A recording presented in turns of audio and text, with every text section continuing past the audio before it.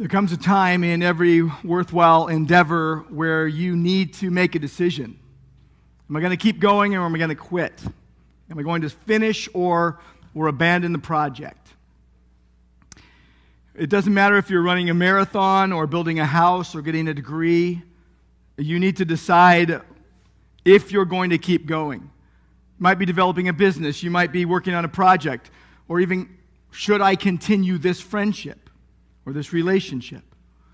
But everything worthwhile in life needs commitment and time and demands your attention. I've seen a lot of partially finished projects. I'm sure you might have some of those laying around at home. But I have seen half-made boats in people's backyards, unfinished homes that couldn't get permits, abandoned buildings, even trucks that were driven out into a field and left to rot. And I have seen relationships untended. You need to keep going in the important things of life. You need to not quit. We live in a time where violent crime and burglaries are up, health concerns are raging, fear is increasing, and the church seems to be under attack. This is why it is crucial to clarify the mission of the church, clarify the calling that God has put upon the church. This seems to be what Jude is doing and what he has in mind when he gives the most positive of commands. Keep yourselves in God's love. We're in Jude 20 and 21 today. Here is Jude, a slave of Christ, self-proclaimed slave of Christ, and brother of James, who also described himself as a slave of Christ. And he is appealing to those who belong to Christ. He is appealing to those who have been regenerated by God. And he is telling them, contend in a contentious world. This world that is bent on canceling Christ. That slaves of Christ must contend for the faith. They've been chosen. They've been kept. They are kept by Jesus. And you need to know that God judges evil. And we have seen verses 5 through 16 talk all about that. And now in verses 17 through 23, we're being told to persevere in the mercy of God. And then we will see as we get to the last verses that we are to trust God's promise. Last time we were in verses 17 through 19, and we saw the first of 5 imperatives.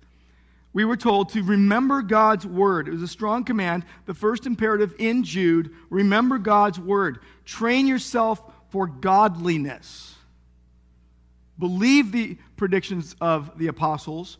Beware the practices of apostates. And now in verses 20 and 21, we come to a second imperative. The second imperative in Jude, and it is keep yourselves in God's love. It is a command that Christ's church must continue in his love. This is the command, that we are to be contending for the faith, and it only works when you're healthy in Christ and doing what he says. Look at verses 20 and 21. These are the two verses we are concerned with today. It begins this way, but you, beloved, those loved by God, those chosen by God, those that God has caused to be born again to a living hope through the resurrection of Jesus, beloved Christians, building yourselves up in your most holy faith and praying in the Holy Spirit, verse 21, keep yourselves in the love of God, waiting for the mercy of our Lord Jesus Christ that leads to eternal life. When you read this, it seems like 4 imperative commands. But there was only one imperative here, and then 3 participles that take on almost the force of the imperative. Keep yourselves in God's love by continuing 3 essential practices: building, praying, waiting. First, we need to look at this huge imperative. This is what God is saying. Keep yourselves in my love. Keep yourselves in the love of God. So look at verse 21. That word keep, that's the imperative. It is plural. Keep yourselves in the love of God. It's addressed to the collective body of Christ. This is what it looks like to be a community keeping watch over ourselves. Keep means to guard, to keep watch over, to keep in custody, to observe, to obey, to guard from loss or injury, to watch, to keep your eye on. That we are to keep, we are to remain or become obedient. God's love has been poured out on us, but we are not to be disobedient. We're not to incur God's disfavor or his discipline. We are to keep. The responsibility here is to obey. Keep yourselves in God's love. Be faithful to live out salvation, as Philippians 2:12 and 13 says. Work out your salvation with fear and trembling, for it is God who is at work in you to will and do his good pleasure. It's like Paul and Barnabas urging the believers in Acts 13, telling them, continue in the grace of God. Continue following Christ. This is you and I keeping ourselves while Christ keeps and guards us. We are kept by Jesus Christ, as verse 2 tells us. But we also keep ourselves as he keeps us. There's a power, the power of God upon our life, and then we are to make choices that go along with that. Picture a race car driver, and he's driving a powerful race car, and it's not his power. He's driving it, and there's an unseen engine that is powering this race car, and the driver is thinking, the driver is seeing, the driver is responding, the driver is steering. And then picture this, there is an unseen power energizing the driver as they do what they're called to do. And picture that unseen power is God, giving him the ability to think and steer and react. And you have to take that by faith, or else you will be tempted to give fallen, depraved, sinful man the credit for whatever he does. Keep yourself in God's keeping love. Perhaps Jude is referring to Jesus' words. When Jesus says, remain in my love, literally, abide in my love. He has told his followers that obeying his commands is a sign of love for him. John 14:21, he says, whoever keeps my commandments loves me. Keep yourself in God's love. Jude is saying, keep going in Christ. Continue in Christ. Choose to keep going in Christ. Even when you are disappointed, even when you are dejected, even when you are downcast, even when you are depressed, even when you feel like giving up, don't give up. In the book of Acts, we see the church being persecuted. We see that they were scattered because of a persecution that arose after Stephen was killed for his faith. And what happened, that those who were scattered because of the persecution went as far as Antioch. And they spoke the word of God.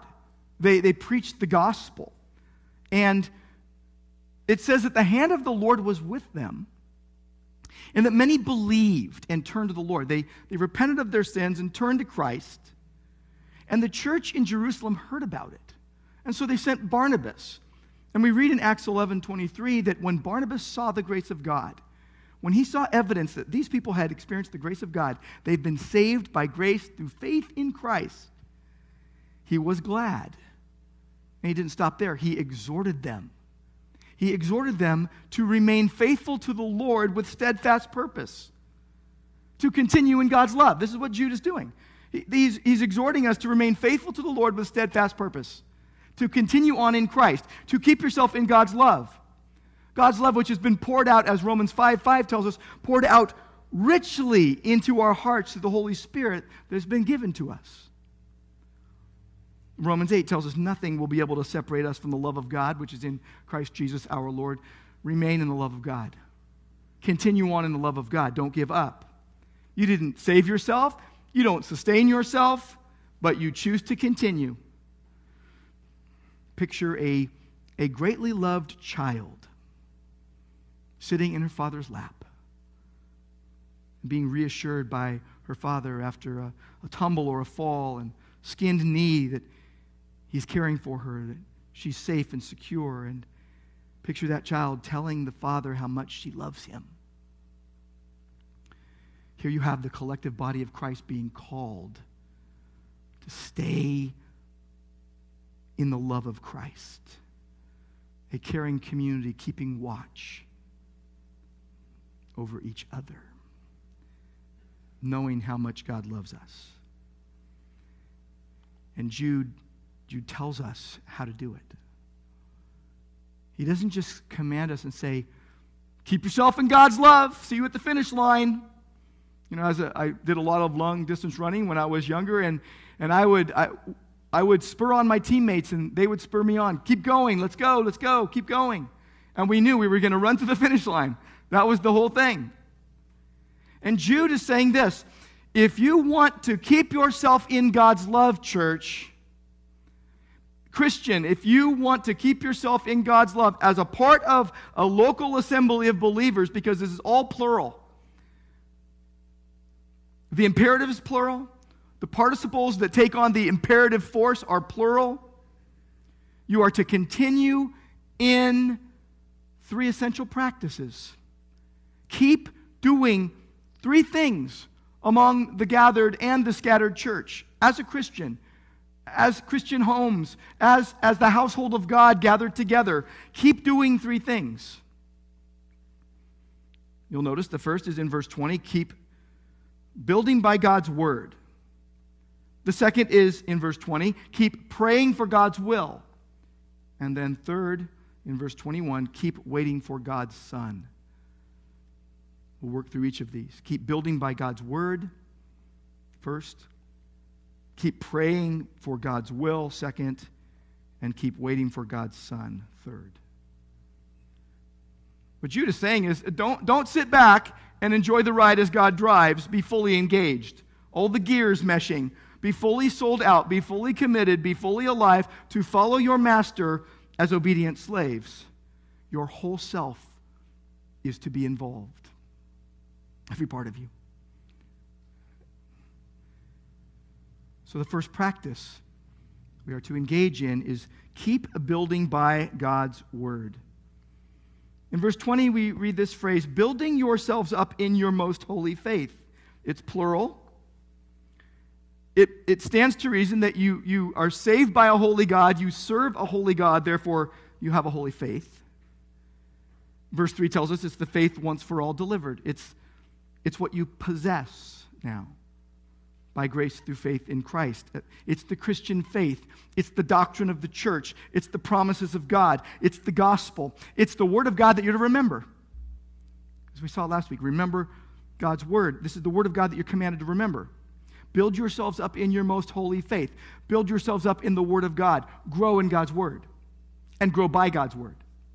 Build yourselves up in your most holy faith equals being built up in God's word, where you grow in God's word. As you hear the word of God, as you heed the word of God, as you want to obey it, you want to obey what it proclaims. You want to obey what it prescribes because you know it helps your heart. You know it helps the fellowship when you are aligned with the word of God, when you are not just coming on a Sunday and hearing the word of God, but all through the week, that the word of God is permeating through your life. Is that true about you? If not, you're going to be a bit empty on that one. Build yourselves up in your most holy faith. 1 Corinthians 14 says, let all things be done for building up. The church should be about building up one another. Romans 15 says, each should please his neighbor for his good to build him up. No mention of looking for others to do that for you. 1 Thessalonians 5 says, encourage one another and build one another up. There's the church project. We're all supposed to be looking to how we can build others up so someone will get to you. Our foundation and cornerstone is Jesus Christ and Scripture. Christ upholds all things by the word of his power. If he let go, everything would fall down. All things hold together in Christ. And so in the word of God, we have the truths of the Christian faith. They were given by the apostles and prophets. We grow by the word of God. 1 Peter 2 says, long for the pure milk of the word, that by it you may grow in respect to salvation. You don't grow in Christ apart from the word of God. You don't just get a bunch of ideas in your head and then, tack them together and glue them together and say, I'm going to grow as a Christian because I came to know Christ, and I'm just going to go without the Bible. That's the most foolish thing you can do. If you're without the Bible today, let's say that this is the only time you're going to hear the Bible this week, and you are a professing Christian. My prayer is that will change today.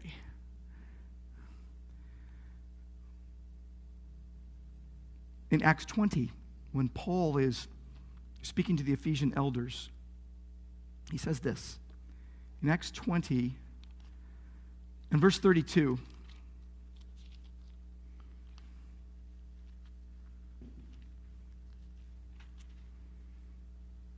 now I commend you to God and to the word of his grace, to the Bible, to the word of God, which is able to build you up and to give you the inheritance among all those who are sanctified. The Bible's that important. The Bible's getting trashed and thrashed everywhere, left and right. Even a lot of professing Christians are like, I really don't need that. Or they'll say, you know what, I know exactly what it means and no one can tell me otherwise, and they don't even look further than their own mind. I commend you to God and to the word of his grace, which is able to build you up and give you the inheritance among all those who are sanctified. We're told in 2 Peter to grow in the grace and knowledge of our Lord and Savior Jesus Christ. You do that by the word of God.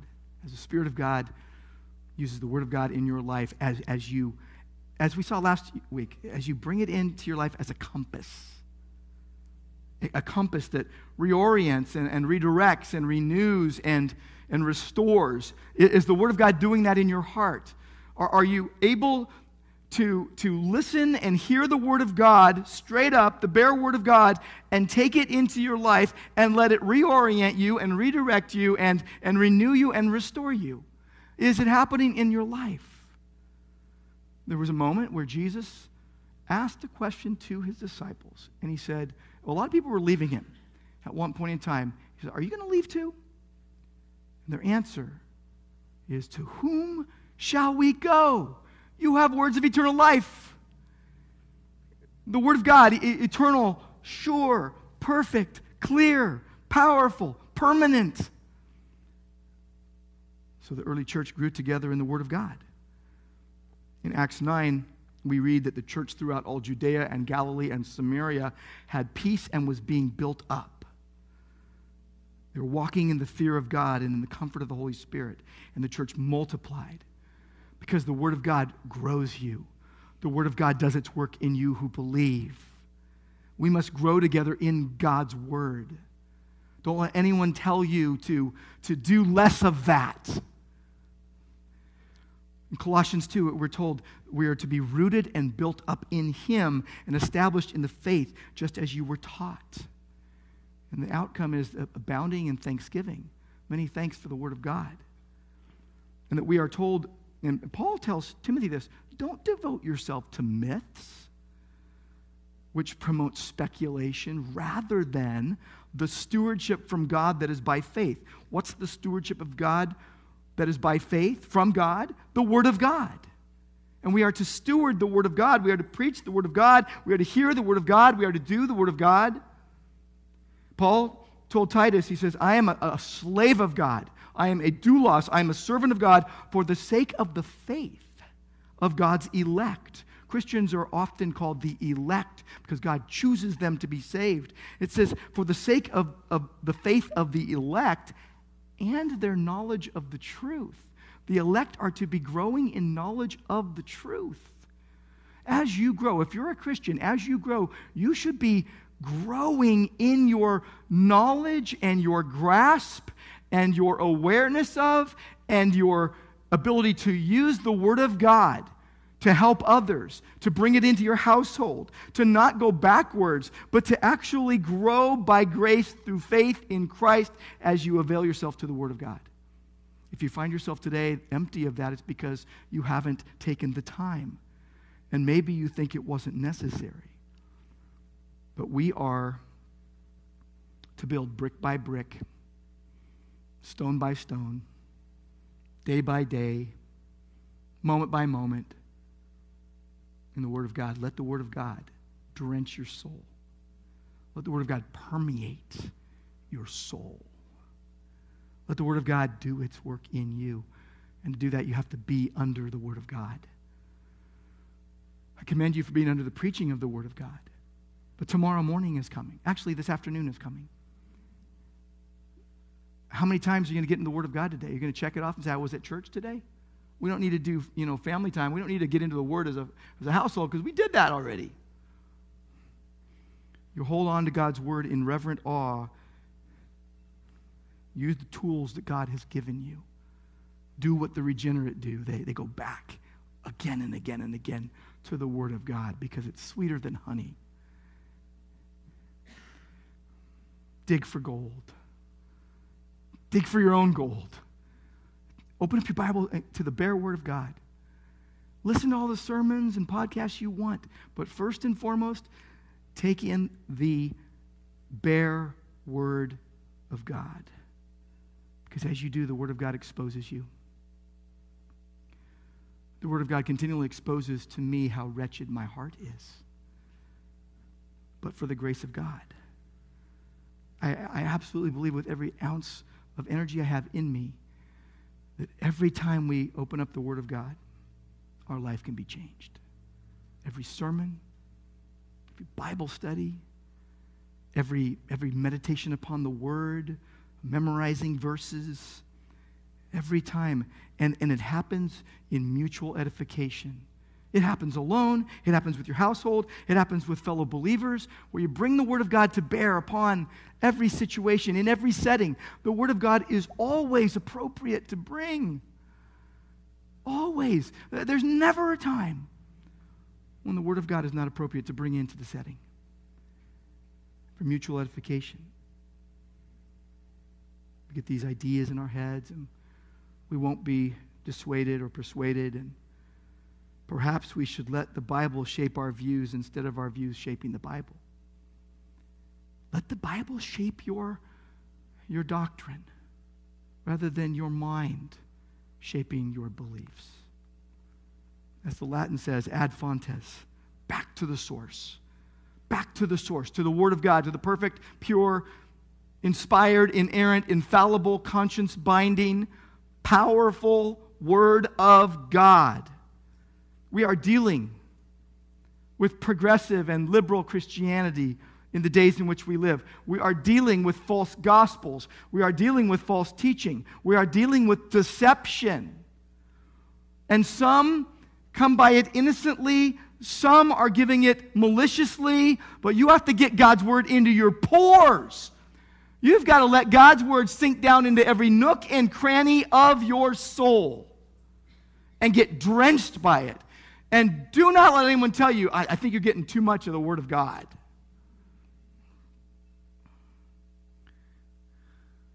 I mean, we leak. It's like the air conditioning on and the windows are open. It's going out. You got to keep filling up. I need more of God's Word than I think I do. Read the Word of God collectively with the people of God. Model for your children and your grandchildren a consistent attending to the Word of God. We are listening to it, and they hear it in your voice, and you hear it and you do it. Meditate on one passage of Scripture over and over again until it becomes very familiar. How many of you have been tempted to say, we've already read Jude enough? Oh no, we haven't. I've read Jude in so many cities. I've read Jude in so many places. I've read Jude with so many people, and I don't have it memorized. I haven't fully grasped every truth. I haven't plumbed the depths of Jude. And we've read it with the gathered church. We've read it on Wednesday nights. We've read it in men's and women's groups. I've read it with our staff and elders and deacons. I've read it with brothers on a hike. I've read it all over the place. And I need it more. And God's Word fits anywhere and everywhere. Bring it into your life in every area, in every circumstance, at any time. Nowadays people are texting you all hours of the day and night, right? Get into the Word at all hours of the day and night. You wake up in the middle of the night, open your Bible. Pray for someone. Listen to the Word of God. Heed it. Obey it. Treasure the bare Word of God. I hope what we've been doing We fill our services with as much public reading of Scripture and prayer as we can. That it encourages your Bible reading on a daily basis. That you have something to read every day, your Bible. And maybe it jumpstarts your wandering faith. Maybe your faith was waning. Maybe you're like, I don't know if I can hold on. I don't know if I can, I don't know if I'm going to give up. I don't know. Well, the Word of God, and as the Spirit uses the Word of God, it could jumpstart your wandering faith. If you're not a believer, it could lead you to faith. It could cause you to repent. And you know, if you're a believer, it encourages your soul. It strengthens your soul. Not some paraphrase, but actually a real Bible that is translated from Greek and Hebrew and Aramaic, and you read it, and you realize this is the Word of God. This is how you grow in the church. This is how you grow as a Christian. It's a church project. It's the task of the entire congregation. Every one of you has a part to play. Are you doing this beyond Sundays? God's Word every day. There's just mindless activities. How many times do you open up your news feed or your all your social media stuff, or you listen to other people? How often do you open up the Word of God? Do you listen to it? Do you read it? Are you training your mind to meaningfully meditate on the Word of God, or do you run away from it quickly? You got that done. I did that. I did my devotions. It's funny, why aren't you doing that with your social media? Why aren't you doing that with the news feed? You're going to be watching a lot of Olympics. Keep building up by God's Word. That's the first practice of every Christian, first practice of every church. Practice number 2, keep praying for God's will. Again, in verse 20, that phrase, praying in the Holy Spirit. That's not praying in tongues. That's not speaking in tongues. That's not ecstatic utterances. You have to twist the Bible to make it say that. It is praying in the power of the Holy Spirit for the will of God in the name of Christ. It's those who are indwelt by the Spirit of God, as opposed to who Jude has been referring to, those devoid of the Spirit, those unregenerate, those unsaved, those uncaring. If you know Christ, you keep praying for God's will. In Ephesians 5:18, we are told to be filled with the Spirit of God. The companion verse, the cross-reference verse, the parallel verse is Colossians 3:16. Let the word of Christ dwell in you richly. Ephesians 6:18 says, praying at all times in the Spirit, and then explains it. With all prayer and supplication, be alert with all perseverance, making supplication for all the saints. You notice it doesn't say just have your little prayer list of all the things you're asking for yourself. But you are to pray for the whole church. Are you praying for everyone here? Are you praying for everyone here by name? You got a lot of work to do then, don't you? Are you praying for the church? Well, generically, I'm praying for everybody. Do you know anyone here? Are you praying for them? Or can you pray intelligently for them? Do you know what they need? Do you know what's going on in their life? Do you know the struggles they're going through? Romans 8 tells us the Spirit helps our weakness. We do not know what to pray for as we ought, and the Spirit Himself intercedes for us with groanings too deep for words. The Spirit intercedes for the saints according to God's will. Keep praying for God's will. You'll be in line with the Spirit of God. Praying in the Spirit of God. Praying for the will of God. Paul prays an amazing prayer in Ephesians chapter 3, beginning at verse 14. He says, I bow my knees before the Father. And he's writing to struggling Christians, telling them, don't lose heart.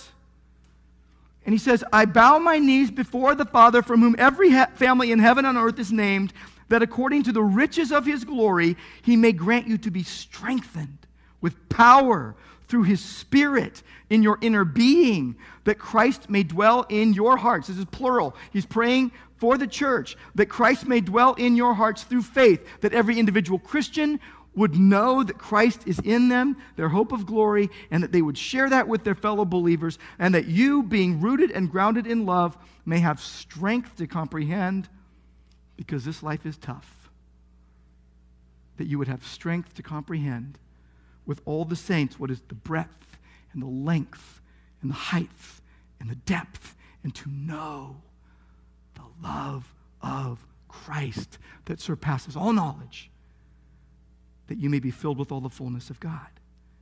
And then he prays this: now to him who is able to do far more abundantly than all that we could ask or think, according to the power at work within us, to him be glory in the church and in Christ Jesus through all generations, forever and ever. Amen. You praying prayers like that? That's a prayer. That's a prayer for the church. That's a prayer for your fellow believers in Christ. Are you praying prayers like this? You should start. And you notice that it says that God is able to do abundantly beyond all that we can ask or think, immeasurably more than we could ask or think. I think of a color wheel that an artist might use. When you got the color wheel out there, and all those colors connect in, and the artist can choose the colors and choose a complementary color that goes with one color, or choose a contrasting color and to draw the viewer's eyes in one direction in the picture. But a smart artist knows this. They don't know every color that exists, only what they can see. And we can see only a very, very small portion of light. Most we cannot see. There's a visible color spectrum that we can see, but sandwich, that's the little part in the middle, and it's between the unseen ultraviolet and infrared. And it's like so much we can't see. Reminds me that the hidden things belong to the Lord our God. The things revealed, the Word of God, belong to us, but the hidden things belong to the Lord our God. You need to realize that when you are praying, you don't know it all. That's why the Holy Spirit intercedes for us with groanings too deep for words. We don't know. And when you pray, you're acknowledging God as He has revealed Himself in His Word. And you're praying based on His character, who He is, under His authority. He's the God of the universe. I mean, prayer's not magical. So many people think, I'm just going to pray this prayer and God's going to sprinkle spiritual dust and make all these things happen. Prayer is not magical. It is mysterious. Where you meaningfully express your dependence on God. You're pouring out your heart to God. You're asking for what He wants. You are making requests. You are praising Him. You're pouring your heart out to Him. And He's not judging you for what you're praying. He's just, pour your heart out. But don't do it for you. James warned us, you ask and don't receive because you ask so you could have just what you want for your selfish reasons. The posture of your heart must be humble, and it must seek the will of God. We're taught young as kids that if a fire happens, or if you are in danger there, you stop, drop, and roll, right? That's a good picture of prayer. Proverbs 16:3 says, commit your works to the Lord and your plans will be established. It's the idea of prayer. Committing is rolling something. Literally in Hebrew, it's rolling something to the Lord. Like, get it out of your hands. Where something comes up in life and you stop, you get on your knees, or in your heart, you just bow your heart to God and you give it all to Him. And you ask Him for what He wants, and you ask Him for what He desires, and you're asking for His will. And you're praying to the Maker of the universe. You're praying to the God of deliverances from death. And because you've seen it happen before, how God has saved your life or others' lives, or raised you up out of sickness. And so we are believing it, we are banking on it, that God, who promised to set up His kingdom, the God of the universe, God Almighty, wants us to pray, and He wants us to pray fervently, together, in agreement, for His will, for our loved ones, for salvation, for sanctification, for healing, for the will of God, for many people to come to faith in Christ, praying for everything good that you see in Jude, and even praying for everything that unsettles us and say, Lord, bring it on because this is what you have planned. Keep building yourself up by God's word first, and secondly, keep praying for God's will. Now let's look at practice 3, because this is the one that this encompasses your whole life. Like, prayer and the word should permeate your whole life. And then this third practice really is like a bookend that gives you perspective and depth perception on, here I am right now, slugging it out in life. Here I am right now going through a tough time. Here I am right now not knowing if I'm going to make it. And there's something coming. And it's good for believers. Practice 3 is keep waiting for God's Son. Keep waiting for Christ to return. Look at verse 21. Waiting for the mercy of our Lord Jesus Christ that leads to eternal life. Waiting for. It literally means to welcome. You can't wait. Now, this is not, when I was a kid, and if I would hear these words, wait till your father comes home, I'm not welcoming that. I'm going to get in big trouble. I did something wrong. This is waiting for in such a way that you can't wait until it happens. You can't wait for it to come. You're welcoming it. What are you waiting for? You're waiting for the mercy, the pity, the compassion of our Lord, Jesus Christ, the sovereign authority, the owner, the commander, the ruler, the Savior, the Messiah, the anointed one, the deliverer. And you're waiting for his mercy that leads to eternal life. We're in the realm of salvation here. You either have it or you don't. Romans 6:23 says the wages of sin is death, but the free gift of God is eternal life in Jesus Christ our Lord. You either know Jesus or you don't. You either have death because of your sin, and your sins are on you, and you're under the wrath of God, or you believe in the Lord Jesus Christ and his finished work on the cross, and that he died in your place at the cross for your sins, taking your place so that you would not perish forever, but have eternal life. And that you believe that, and you've received eternal life, and there's the gears are meshing in your life, and there's traction, and you know you love God. You didn't used to love God. You used to spurn him, you used to push him away, but now you love him, and you love his people. And when you're sinning, you're convicted by it because you realize, I am out of step with God. The Old Testament saints were waiting for the Messiah to bring salvation. Job said something about it. Job 14:14, if a man dies, shall he live again? All the days of my service I would wait till my renewal should come. It's waiting for the Messiah. Lamentations 3, the Lord is good to those who wait for him, to the soul who seeks for him. It is good that one should wait silently, quietly for the salvation of the Lord.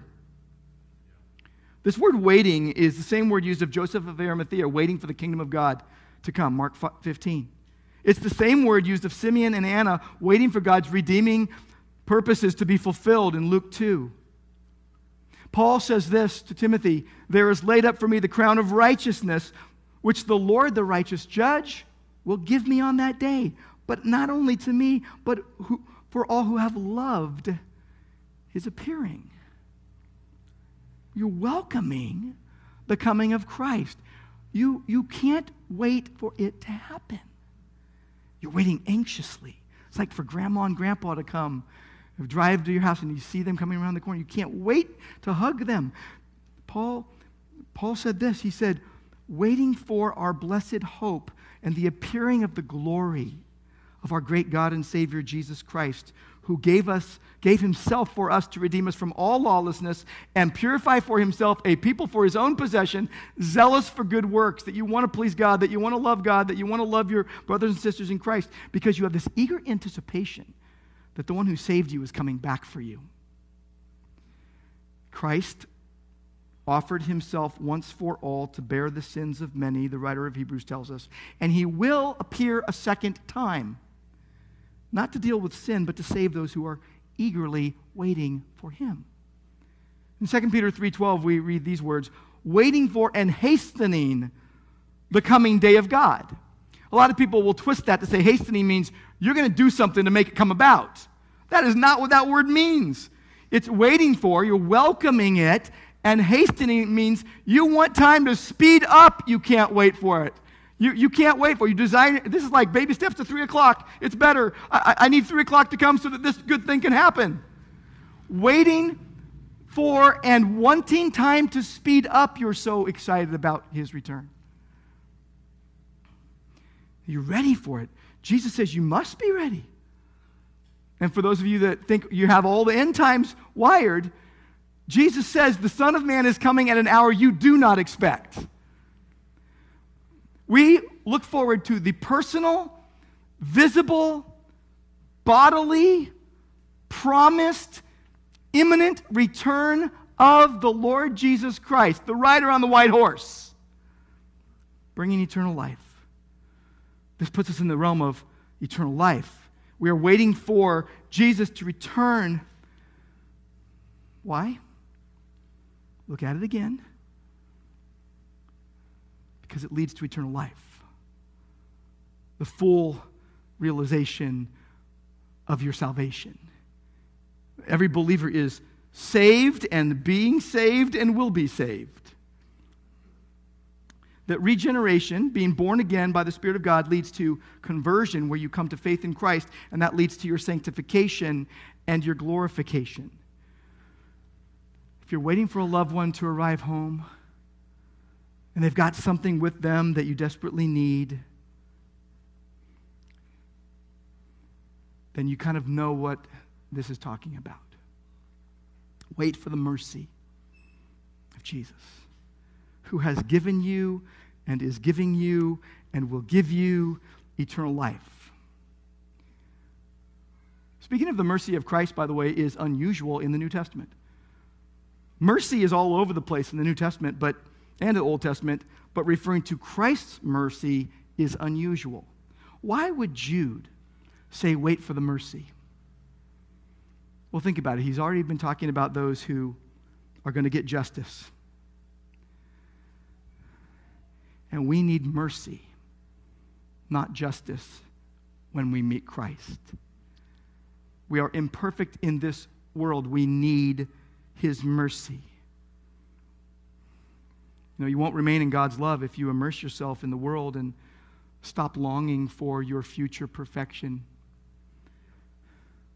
The doctrine that these verses are pointing to is what is known as the perseverance of the saints, companion to God's sovereign preservation of believers in Christ, as we see in verse 1 of Jude, kept by Jesus Christ. It's really the preservation of the saints, this perseverance of the saints. It's because we are preserved by God. As Revelation 13 says, this is a call for the endurance and faith of the saints. Those who have been born of God overcome the world, and the victory that has overcome the world is our faith. Paul prays, may the Lord direct your hearts to the love of God and to the steadfastness of Christ, the endurance of Christ. Those who are born again, regenerate, alive in Christ, and you're engaged in living a life in the power of the Spirit of God that is characterized as sanctification, as God enables. In Romans chapter 8, verse 30, we read that those whom God predestined, he also called. And those whom he called, he also justified. And those whom he justified, he also glorified. Sanctification isn't even mentioned because it's all about being made more like Christ. Justified and then glorified because it's as good as done because God finishes the project he starts. For example, if God predestined you to save you, in his perfect time, he called you by his word and spirit out of sin and death. And he brought you into justification in Jesus Christ. He opened your mind spiritually to understand the gospel. He renewed your will. He drew you to himself.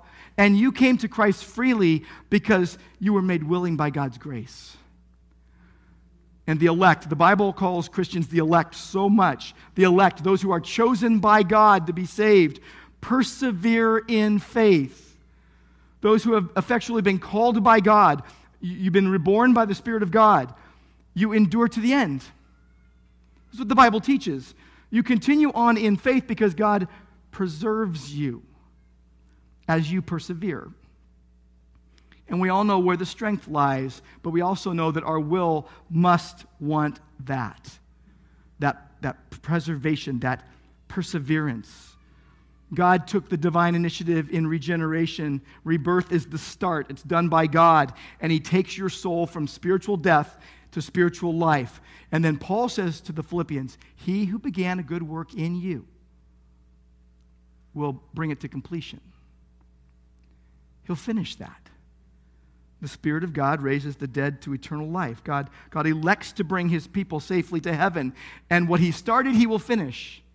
So if you think you can't make it, and you're a Christian, think again, because God knows you will. The Holy Spirit initiates the Christian life and then preserves the Christian life. Two things that are spoken of that I'll just mention quickly. You're sealed by the Holy Spirit in Christ.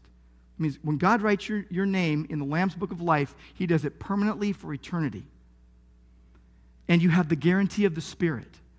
That was the commercial language of the day in biblical days. The closest that we would know is a down payment that promises to pay the balance. You are being preserved. That's why we are to persevere in mercy in Christ. And notice what Paul says. He says, and by the way, I worked harder than all of them, yet not I, but the grace of God with me. He says to the Corinthians, working together with him, we urge you not to receive the grace of God in vain. The gears need to be meshed. You need to want this. Remain in God's love. Continue in love for God, because if you hold things like unforgiveness in your heart, you won't forgive someone. If you hold hatred in your heart, you won't love someone. If you hold unrepentant sin in your heart that you won't turn from, your love for God will decline. And you'll start wondering, am I even saved? God would make you willing to be fully engaged in following Christ. And that you'd be driven on by an expectation, a hope, an anticipation, again, of the personal, visible, bodily, promised, imminent return of Jesus Christ. Jesus said, the one who endures to the end will be saved. So Christ's church must continue in his love. Remain, abide in Christ's love. Keep doing what you were saved to do, what called to do, as God keeps holding on to you. The church must remain in God's love. His grip never loosens. His grip is eternal. You'll notice there are some Trinitarian undertones in these two verses. You are to keep yourselves in God's love. You are to wait for God's Son. You are to pray in God's Spirit, because God works to keep his church healthy. And you notice that it's all in the plural, that the church does this together as it keeps going.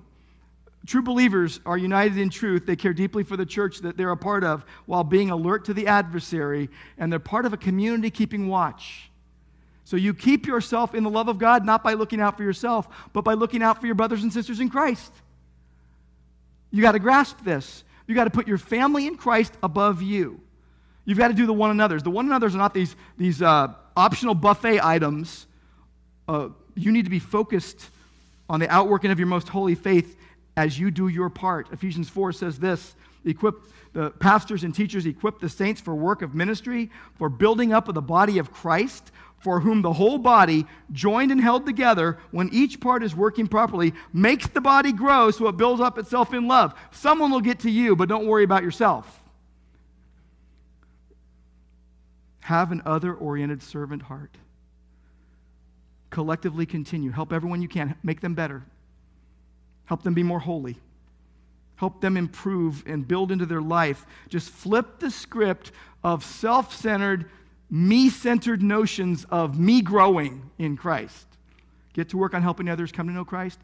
Get to work helping others grow in Christ. And what you'll be amazed to find out is you grow in the grace and knowledge of our Lord and Savior Jesus Christ when you do. The biggest thing for you today is for you to be a servant, a slave of Christ, that makes sure you are taking care of others above yourself. We're going to see it more next week in terms of showing mercy to those affected by false teaching. But just be the consummate teammate. Be the complete teammate. Do anything you can for others. Have this kind of attitude. I couldn't be more blessed to be here. I couldn't be more blessed to be here, and I wouldn't want to be anywhere else than with the people of God. And while you're waiting for His mercy, while you're waiting for Christ's mercy, drenched in His ever new mercy every day, just take every opportunity you can to be under the Word of God. The preaching of the Word of God, the reading of the Word of God, the sharing of the Word of God. Take every opportunity to pour your heart out in dependent prayer to God, alone, with your household, with your brothers and sisters in Christ. And as you wait for His Son from heaven, take every opportunity to serve the Lord with gladness.